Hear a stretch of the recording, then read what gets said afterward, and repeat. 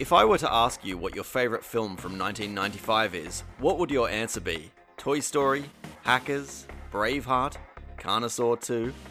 It's a hard question to answer, and that's why I've started a brand new podcast called 1995 Rewind. Well, I don't know. I mean, I feel there's probably a corner, right, in the market for a podcast of one guy who really likes movies and one guy who just really doesn't.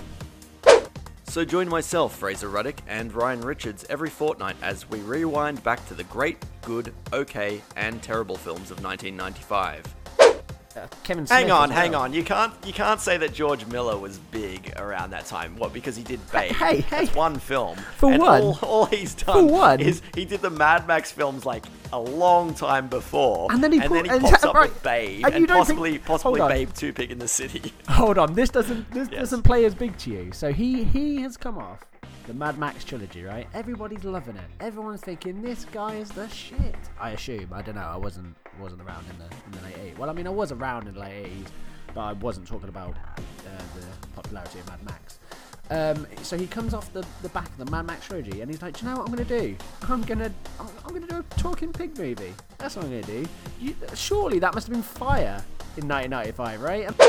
We're on iTunes, Spotify, and all good podcast apps.